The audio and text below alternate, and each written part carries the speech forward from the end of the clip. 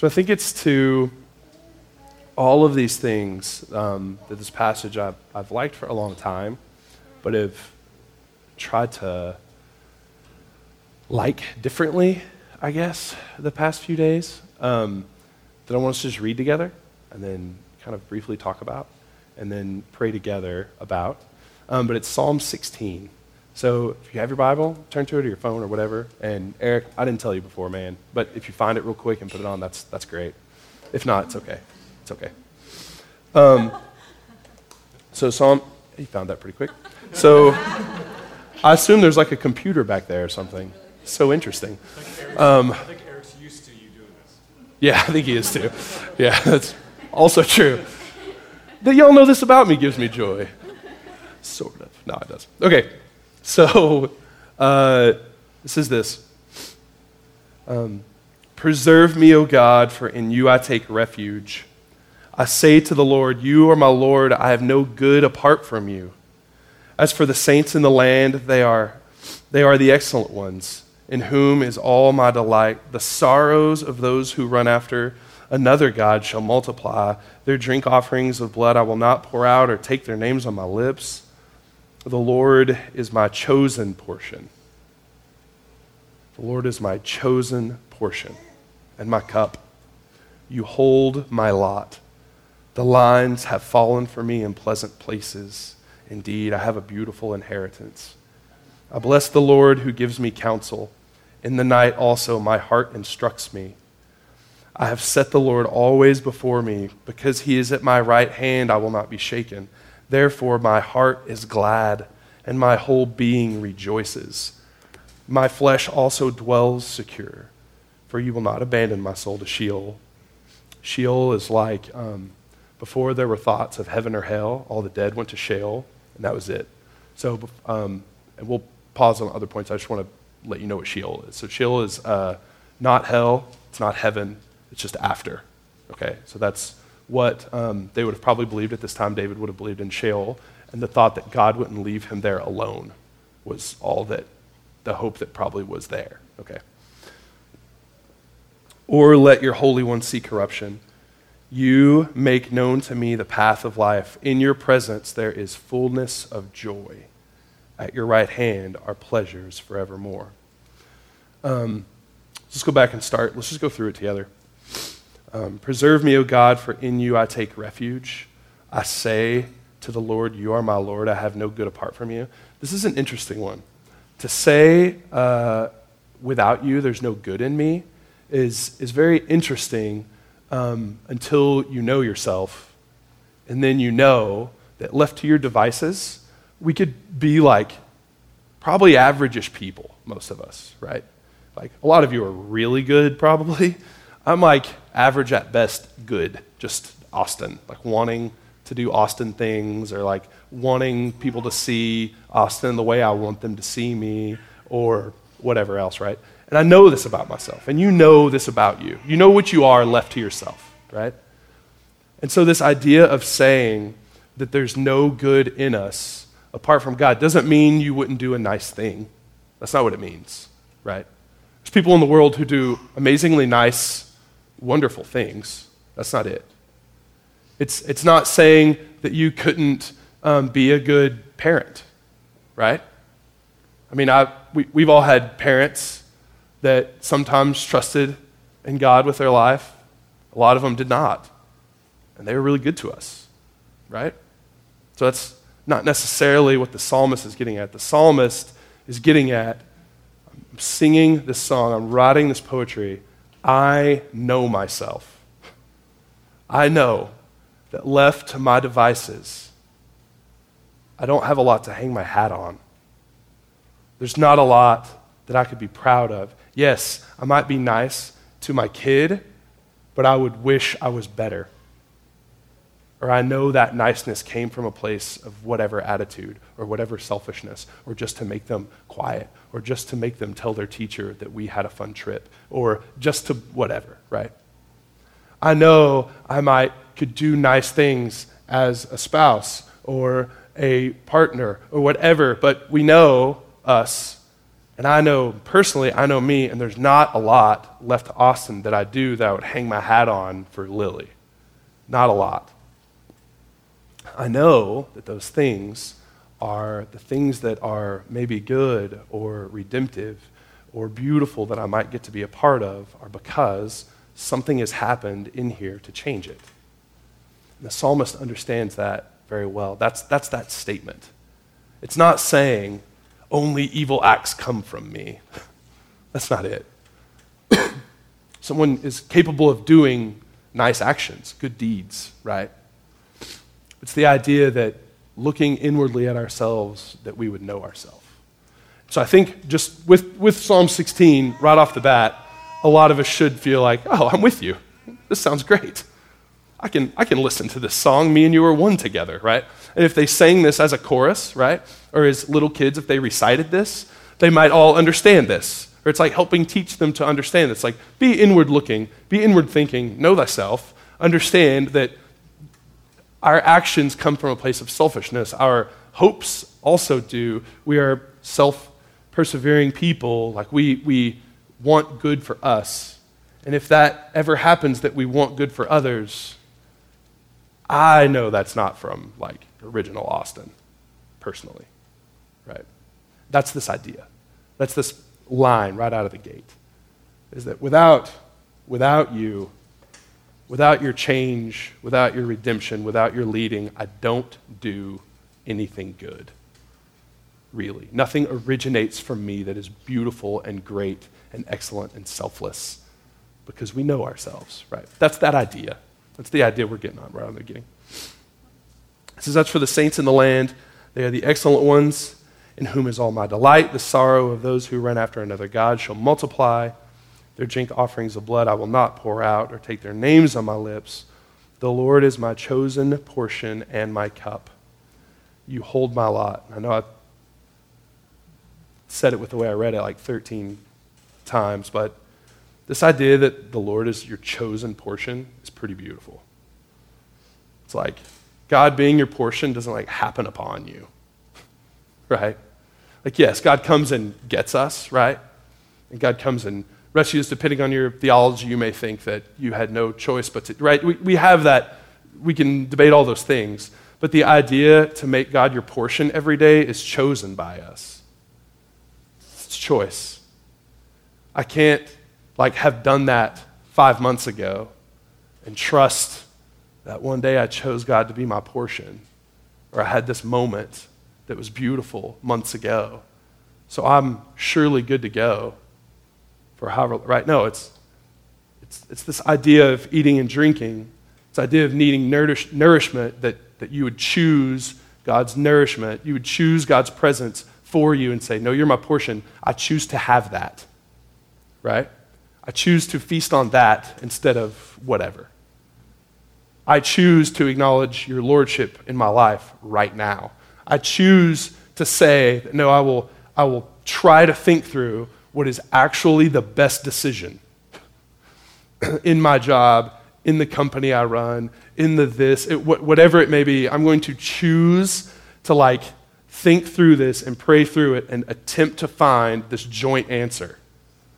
I want to hear from God on this. I'm choosing the Lord to be my portion in this deal. And I have to say on this one, really, for us, our people, this is extremely crucial for us.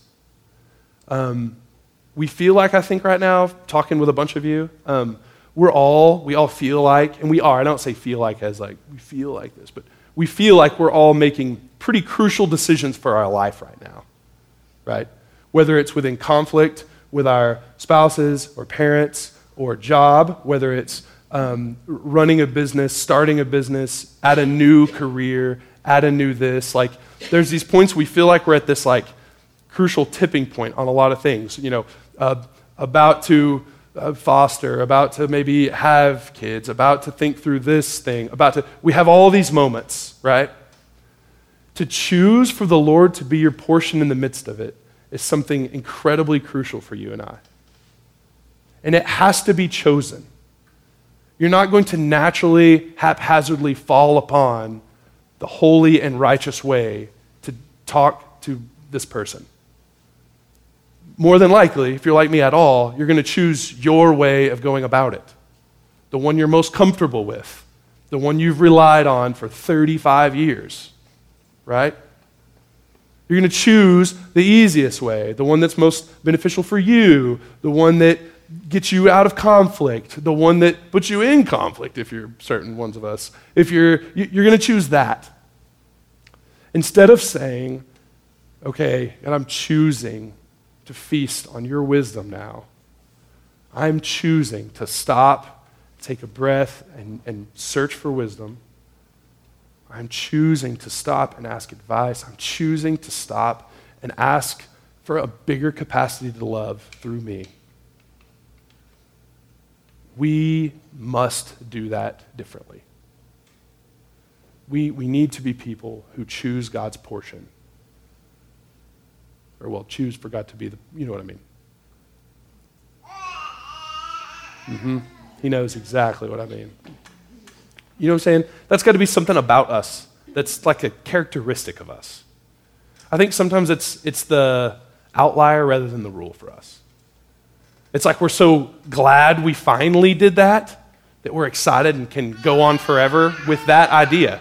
Instead of it being our norm, instead of feasting daily on God as our portion, as our energy to get through it, as our patience, as our love, as our generosity, as our sacrifice, as our selflessness, we don't do that. We do it that one day and we're like, man, how wonderful was that? I feel like on that Monday I chose God's way. Like I actually relied on his power. It was amazing. I can't wait to do that again in like 3 or 4 months from now when I'm wore out because I did it that one time and it's empty. You know, I feel like that's what we do.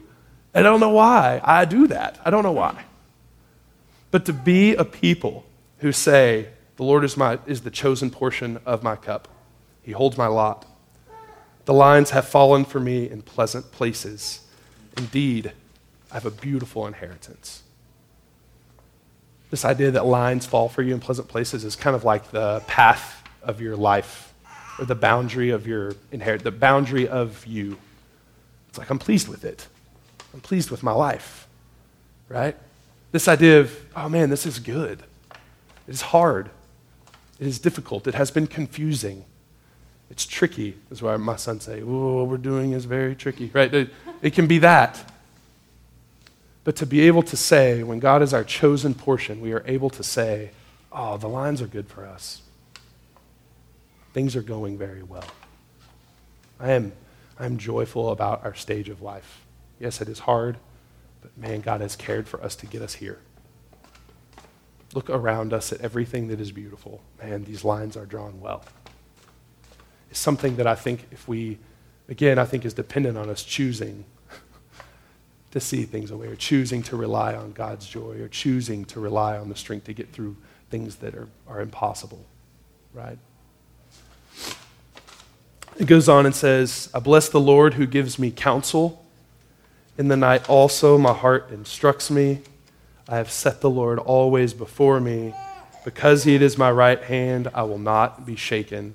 Again, this is something for us that must become the norm for us. To say that God always gives me counsel. To get the counsel, you must go to it first, right? God sometimes graciously thrusts counsel upon us, right? Like sometimes your friend comes to you and they're like, hey, I see something that you may not see, and I love you, so I got to tell you it, right? You didn't ask them for that. Usually we don't. If you do, good for you. You're awesome. You're the rarity. Say, would you tell me something hard about myself? Can we do that for a little bit? Let's set a date for that. I'll be ready. I promise I'll agree with you, right? We don't do that. We don't do that. So sometimes, yes, counsel interrupts us because God loves us so, right? But what about being people who actually do want God's counsel?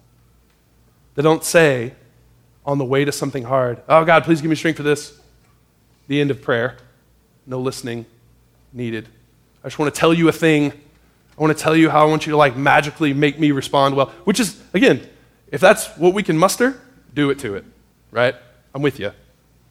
But what about the people who know that something's awry, and so meditate on that and say, God, I need help with this. I want to listen to you. I want to sit in quiet and let my heart be instructed, right? The heart instructs this person. To have like this time where we search and we read stories in here and we ask for advice and we seek counsel and we say, God, really help me be better here. What steps do I take now? How do I love this person better? How in the world can I possibly find joy in the midst of blank? How? And actually wait and let God counsel you. Let God counsel you through someone.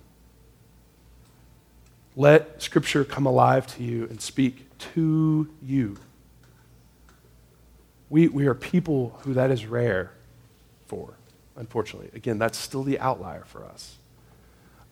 Unfortunately, we are not characterized by that, right?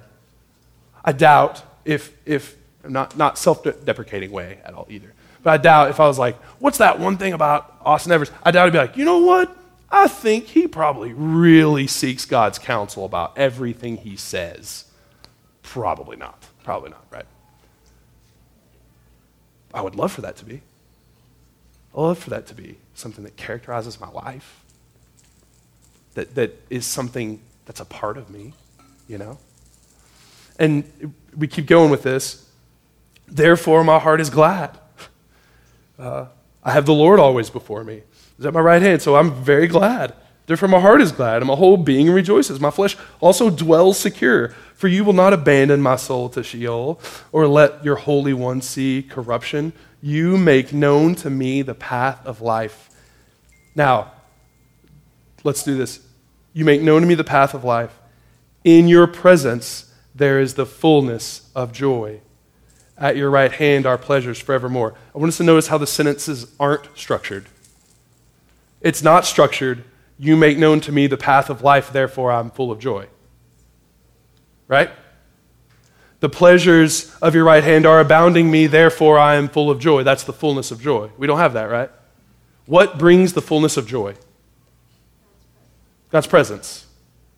That's it. God's presence is the joy bringer here.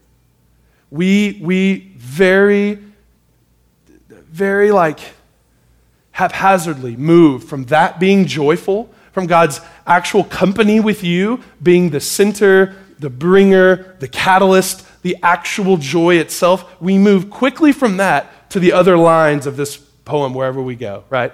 To the lines being drawn for me. Oh, that's fullness of joy, actually. If I knew the next steps, fullness of joy. And that's what we seek, right? We go to God so that we might get our next steps. We might get what to do next, right? You make the path known to me of life. If we would just have that God, that would bring us joy. If I just knew how to move these next 4 weeks, how to move about life these next 4 weeks, full of joy. I'm good. Or if I could just have pleasures forevermore, if this one part of my life that's giving me pain could be fixed and then instead be a pleasure, oh, fullness of joy, God, right? But that's not what the psalmist says. Those things are secondary to the actual presence of God. The joy, again, the beginning of it, the fullness, the catalyst, the joy itself, the essence of it, whatever ways we want to try to say it, comes from God's presence with this person. These other things are great. Having counsel late at night, great. Having our heart instruct us in our sleep, beautiful, right? Knowing the next steps so that you can navigate these next 6 months, be amazing, right? But the fact that the presence of God is the joy, that shouldn't be a surprise to us, right? So when I was growing up, my dad worked a lot. He's a real hardworking guy. He was a ranch foreman all his life. So at weird times, he would have to go work with cows. It's like a lot of Christmases, we would have Christmas, then he'd be like, okay, I got to go feed the calves. He'd run feed the calves. Then he'd come back. I mean, he wouldn't like stay gone on purpose all day or anything. He would like go do what he needed to do and come back. It was always quite annoying to me and my sister sometimes. He'd be like, well, I want to play with our toys with you. And he'd be like, I know, we will. I'll be right back, right? So he'd go and come back. And it's not like the searing memory. I don't think that like wounded me in different ways. We just noticed it and it was like annoying, you know. But we did have this thing, he and I did, and we did it every Sunday that I wanted to. It was like possible. But in my kid brain, it was every Sunday of any Sunday of my whole life, I could always request this, and we would do it. We'd go play baseball. He'd hit me 200 grounders, and then we'd hit till it got dark, right? And that's what we did. Every Sunday, we would do that, every time. And, you know, I think about that a lot now, because I don't see him as much, you know what I mean? And I don't think about it because I think about what a good infielder I became because of it. What did that service me, right? I don't make, what is it? What was the latest contract? Rinian, the third baseman, $254 million, something like that, over like however many years he wants. Ridiculous. Yeah, ridiculous. Yeah, it's a good life. That didn't quite happen for me, right? You know? I mean, we hit all the time. I must have hit with my dad thousands of baseballs, right? When I think about those times, do you think I think about that? Like how well I hit one day? I don't remember. I could make it up to you for a story and be like, oh, I smashed that one day. I didn't, probably, right? I didn't. We did 200 grounders every single Sunday. Not one Sunday did I get all 200 grounders cleanly and field them, right? But I don't remember what the highest number was. I don't. What I remember, not to be cheesy, but what I remember is time uninterrupted to talk about anything with my father. Anything. And we talked about everything. I asked him about dating my mother. I asked him what it was like when they got pregnant and had to tell their parents. I asked him what it was like for me to be starting dating and how should I handle this part as I was dating this older girl, too young, and what was that like? I asked him, about treating my mom better because I was upset with her at a time. He told me stories and stories about his brothers and sisters, about his relationship with his father, and we talked about life, and we talked about baseball a lot, obviously, but we just talked about everything because we were in each other's company for long periods of time doing a thing that I don't even give a about anymore. Right? I don't care about that part. But the presence brought me joy that still hangs in there for me. Right? I like it. We'll tell each other jokes about things we talked about now. I'm 36 years old. That is 20 years ago or more. And we can tell each other, we can joke to each other about things we said or laughed about 20 years ago doing this thing in each other's company. That company, the presence, gave me joy. My dad's undivided attention with me doing a thing, happy about it with me, gave us joy. So it should not surprise us that it's not the gifts, the things, the whatever. It's the presence with God the Father that is the joy catalyst. And yet, we don't press into that. We would rather, some of us, have an absentee father that just came back from a trip and gave a gift to apologize. We treat God like that's the kind of father we want him to be.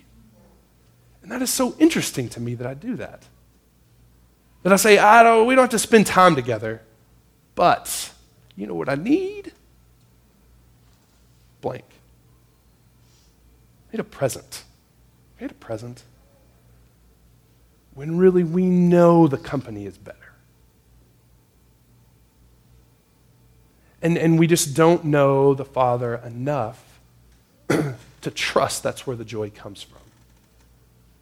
And so what I want us to do, if we want the fullness of joy, we want to experience it differently, then I want us to choose today, tomorrow, this week, choose for God to be your portion. Choose for the company. Say, God, actually, yes, I want to know how to handle these next 6 months of my life because they're going to be crazy. I want to make it through the holiday, to be honest. I want the sorrow that's been accompanying me every day to not wash over me, maybe. I want this loss to not define me. Whatever it is for you, obviously God knows you want that, and that's great to say. Say it and say it and say it again. But also, I want us to understand that maybe we also just say, I just need your company. Can we sit together for a bit? Can we spend this afternoon just in dialogue as I do whatever it is? Can you help me realize that you are with me now so that we can do this together rather than me coming back to you later when we've always been each other? That's another part of this I really like. First, the writer says, God, you are always at my right hand. And then he says, God, I love that I'm always at your right hand. This idea that they are like, this togetherness of they are each other's right hand, which is kind of beautiful, right? It's not just like, oh, please help me, or God's like, hey, do this for me. There's the exchange, which I think is really cool and really neat. But if we see our day like that, what would that change about our day? How might joy fill us differently? If we said, nope, time with you is what I want. Your presence, that's what I want today.